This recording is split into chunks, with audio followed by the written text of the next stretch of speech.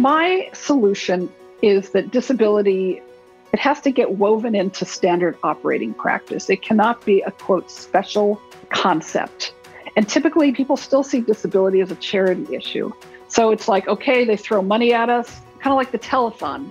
They throw money at us for a day, then they expect us to go back in our closets until the next telethon. Well, things are changing. It is getting better, I will say, but the workplace, is still tough. There are companies that see the value of people with disability as both a diversity dimension, and there are companies who also see us as an amazing marketing opportunity and good business. I mean, if you take Apple, for example, they have made their products accessible to a variety of disabilities. So the iPhone, it has the capacity to be made accessible to a number of different types of disabilities. Everybody's iPhone. So they've woven the accessibility into their product. It is not, quote, special. And people use the blueberry muffin analogy a lot. So if you have blueberry muffins, you can't add blueberries at the end, right? You have to bake it in. So if we think about the workplace, you have to bake in accessibility from the development and design phase, as well as have other aspects of disability be a part of workplace experience.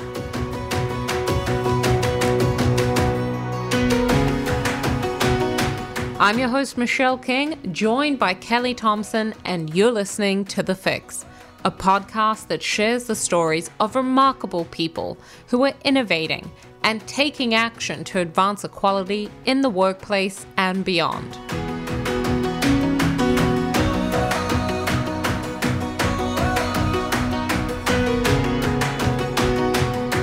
The social model of disability, which is a way of viewing the world developed by people with different mental and physical abilities, holds that society disables physically impaired people by assuming that everyone experiences life in the same way.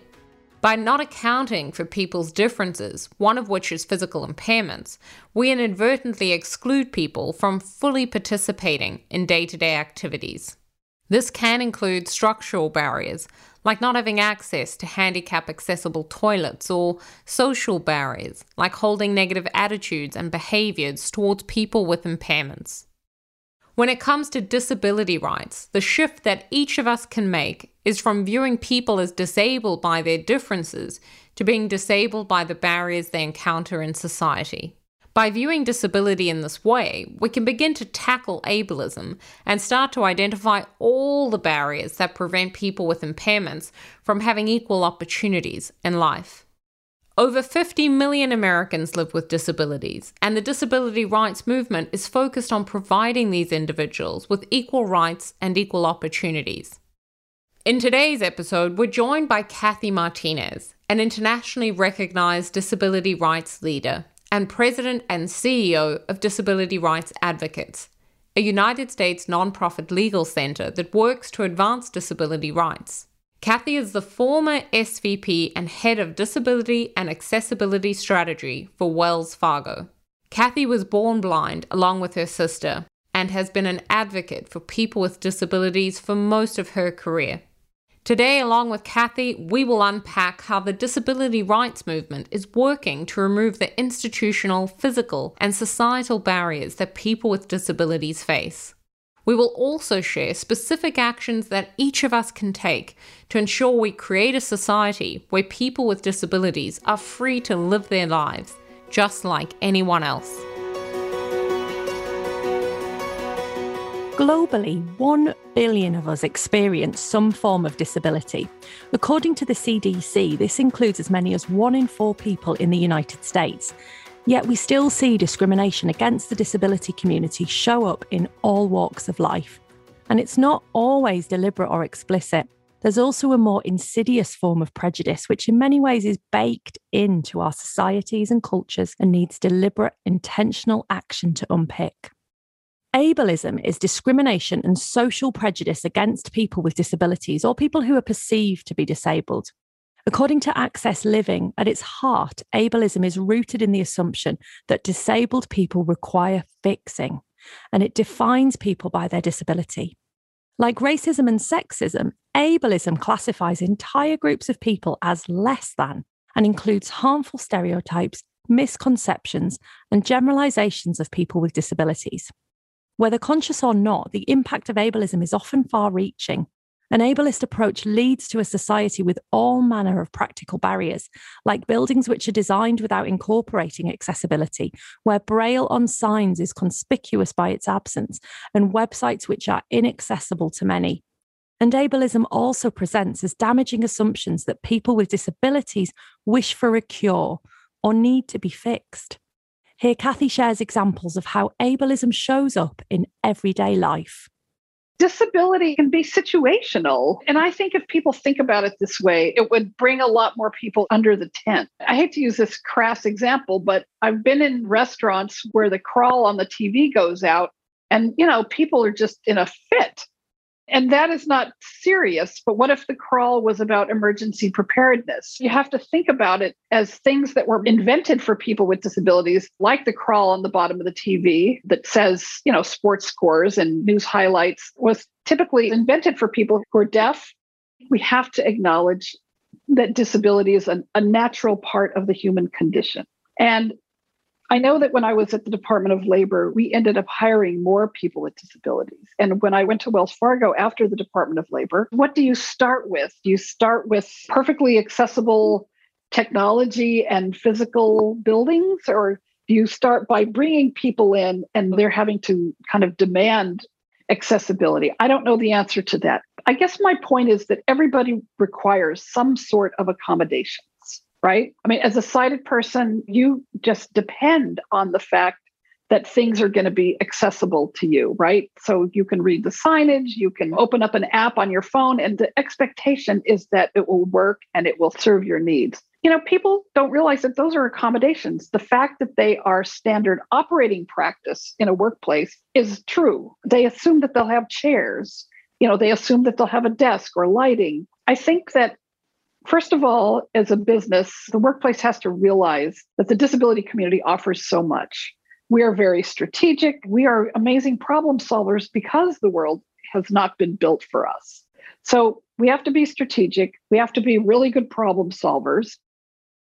The 2010 US Census reported that 22.2% of African Americans, 14.5% of Asian people, 17.8% of the Hispanic community, and 17.6% of non-Hispanic white people have a disability.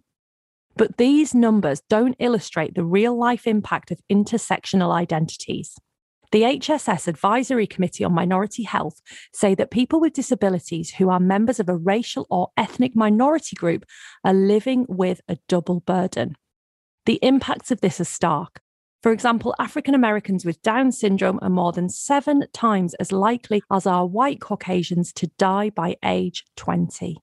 To address these specific challenges, it's important for leaders and organisations to understand how the intersection of different identities can create particular experiences of inequality for a person with disabilities. Here, Kathy shares more on this.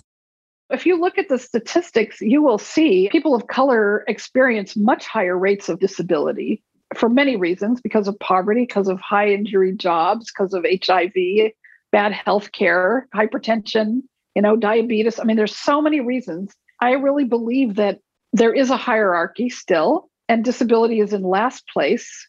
There's some work being done with the NASDAQ to try to get them to people of color and LGBTQ to include disability as a dimension of diversity to be included on their boards. Disability must be woven into the diversity agenda. It cannot be separate. It is so critical to people of color. And women. Women are more often caretakers, not always.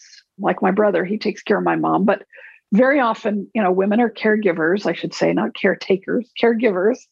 And I think we experience disability in many ways more than men, being caregivers, in the health professions, in the types of jobs that women take. It's really important to weave disability into the diversity agenda from the ground up. Because when anything's bolted on, it can be quickly tossed off into the junk pile or kicked to the curb or whatever analogy you want to use. Then people have to start all over again. That's the sad part. So you're constantly in the startup phase.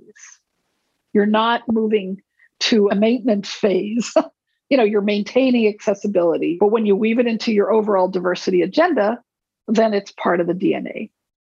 All too often, companies approach disability inclusion in a tokenistic way, highlighting and showcasing employees with different physical and mental abilities without really investing to understand how to create an environment that meets the different needs we all have. Here, Kathy shares why mainstreaming disability inclusion into the way workplaces work is the key to tackling ableism. My solution is that disability, it has to get woven into standard operating practice. It cannot be a, quote, special concept. And typically people still see disability as a charity issue. So it's like, okay, they throw money at us, kind of like the telethon. They throw money at us for a day, then they expect us to go back in our closets until the next telethon. Well, things are changing. It is getting better, I will say, but the workplace, is still tough. There are companies that see the value of people with disability as both a diversity dimension, and there are companies who also see us as an amazing marketing opportunity and good business. I mean, if you take Apple, for example, they have made their products accessible to a variety of disabilities. So the iPhone, it has the capacity to be made accessible to a number of different types of disabilities. Everybody's iPhone. So they've woven the accessibility into their product. It is not, quote, special. And people use the blueberry muffin analogy a lot. So if you have blueberry muffins, you can't add blueberries at the end, right? You have to bake it in. So if we think about the workplace, you have to bake in accessibility from the development and design phase, as well as have other aspects of disability be a part of workplace experience. So there's physical access. Can you get in the building? Can you find your way up to, the 28th floor? There's all kinds of things. Can you get your own coffee? Do you have an accessible workstation? Do you have a screen reader that you need? And then there's digital access. Are your online and mobile apps accessible? What about these big HR apps like Workday and travel apps like Concur? These are apps that many, many big workplaces use. Is anybody talking to them about making them accessible from the back end so they can be configured from the front end? And people with disabilities can use these apps, or people like me who use screen readers can do their jobs. We all deserve to work in a workplace that values us just as we are. While mainstreaming disability inclusion is critical, the real aim is to ensure that we value the unique contributions of people with disabilities. This is equality, to know that your differences are not barriers to be overcome, but rather your differences are what make you remarkable.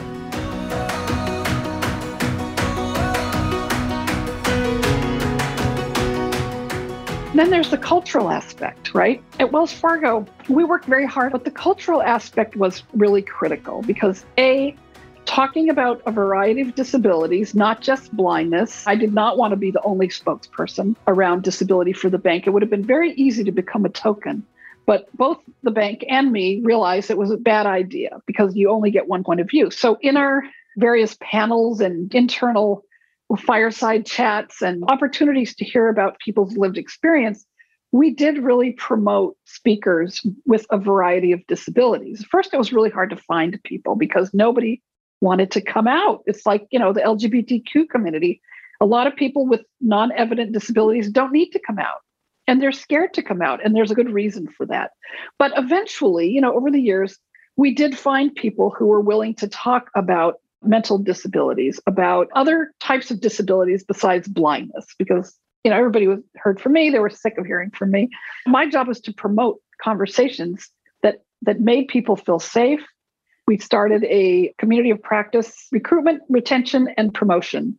And we had a lot of hiring managers from different lines of business join. And, that was a great opportunity for them to ask questions, to feel safe.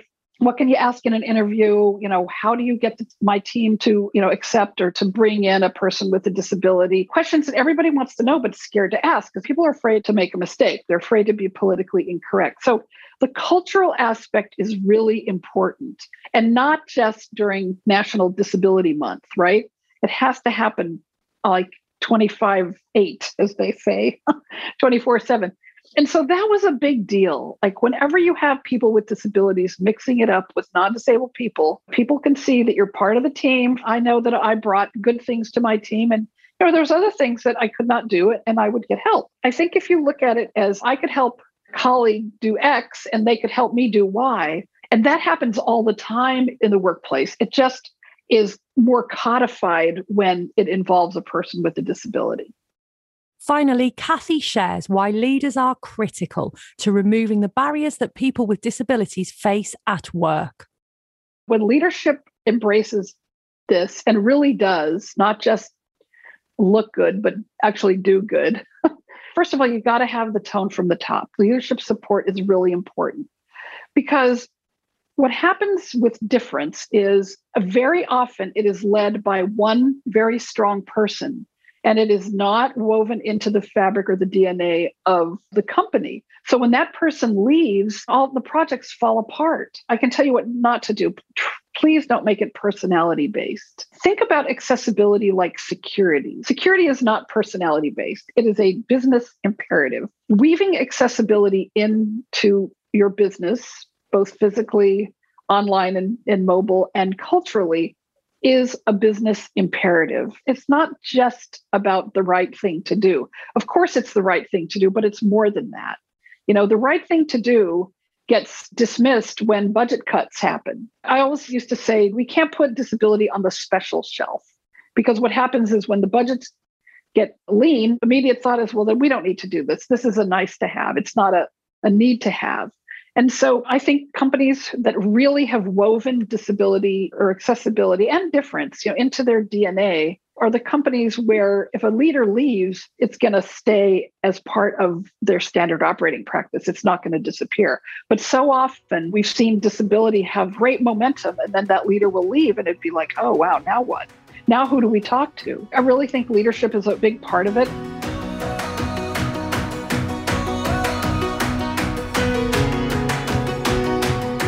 We can all play a role in making our workplaces environments where everyone can thrive.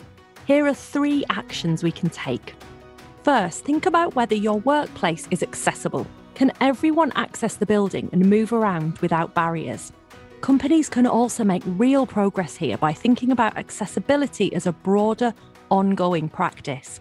That includes looking at everything from recruitment processes to sickness policies and appraisals, and checking whether they present barriers for people with disabilities.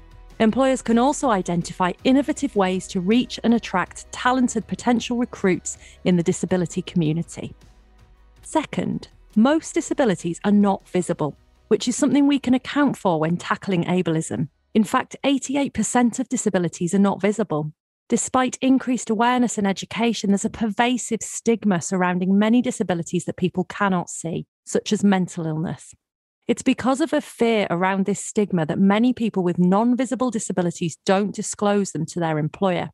Companies can take steps to bridge this gap by proactively asking all employees to share any adjustments and accommodations the business can make, and by providing a safe space for that discussion.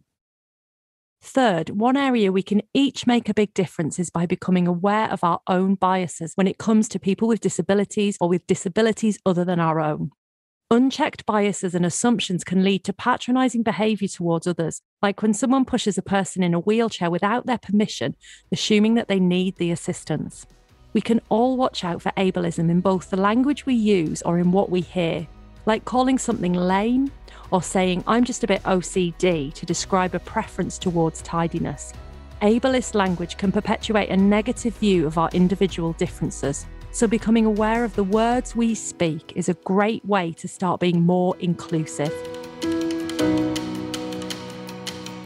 Before you go, just a quick reminder to check out 100 Actions for Equality campaign, which provides 100 actions that you can take every day to create a more equal working world. Just visit 100actionsforequality.com.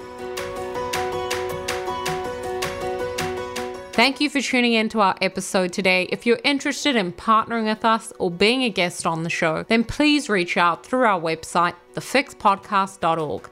You can also sign up to our monthly newsletter and contribute your story there. Thanks again for tuning in, and I'll catch you all again next week.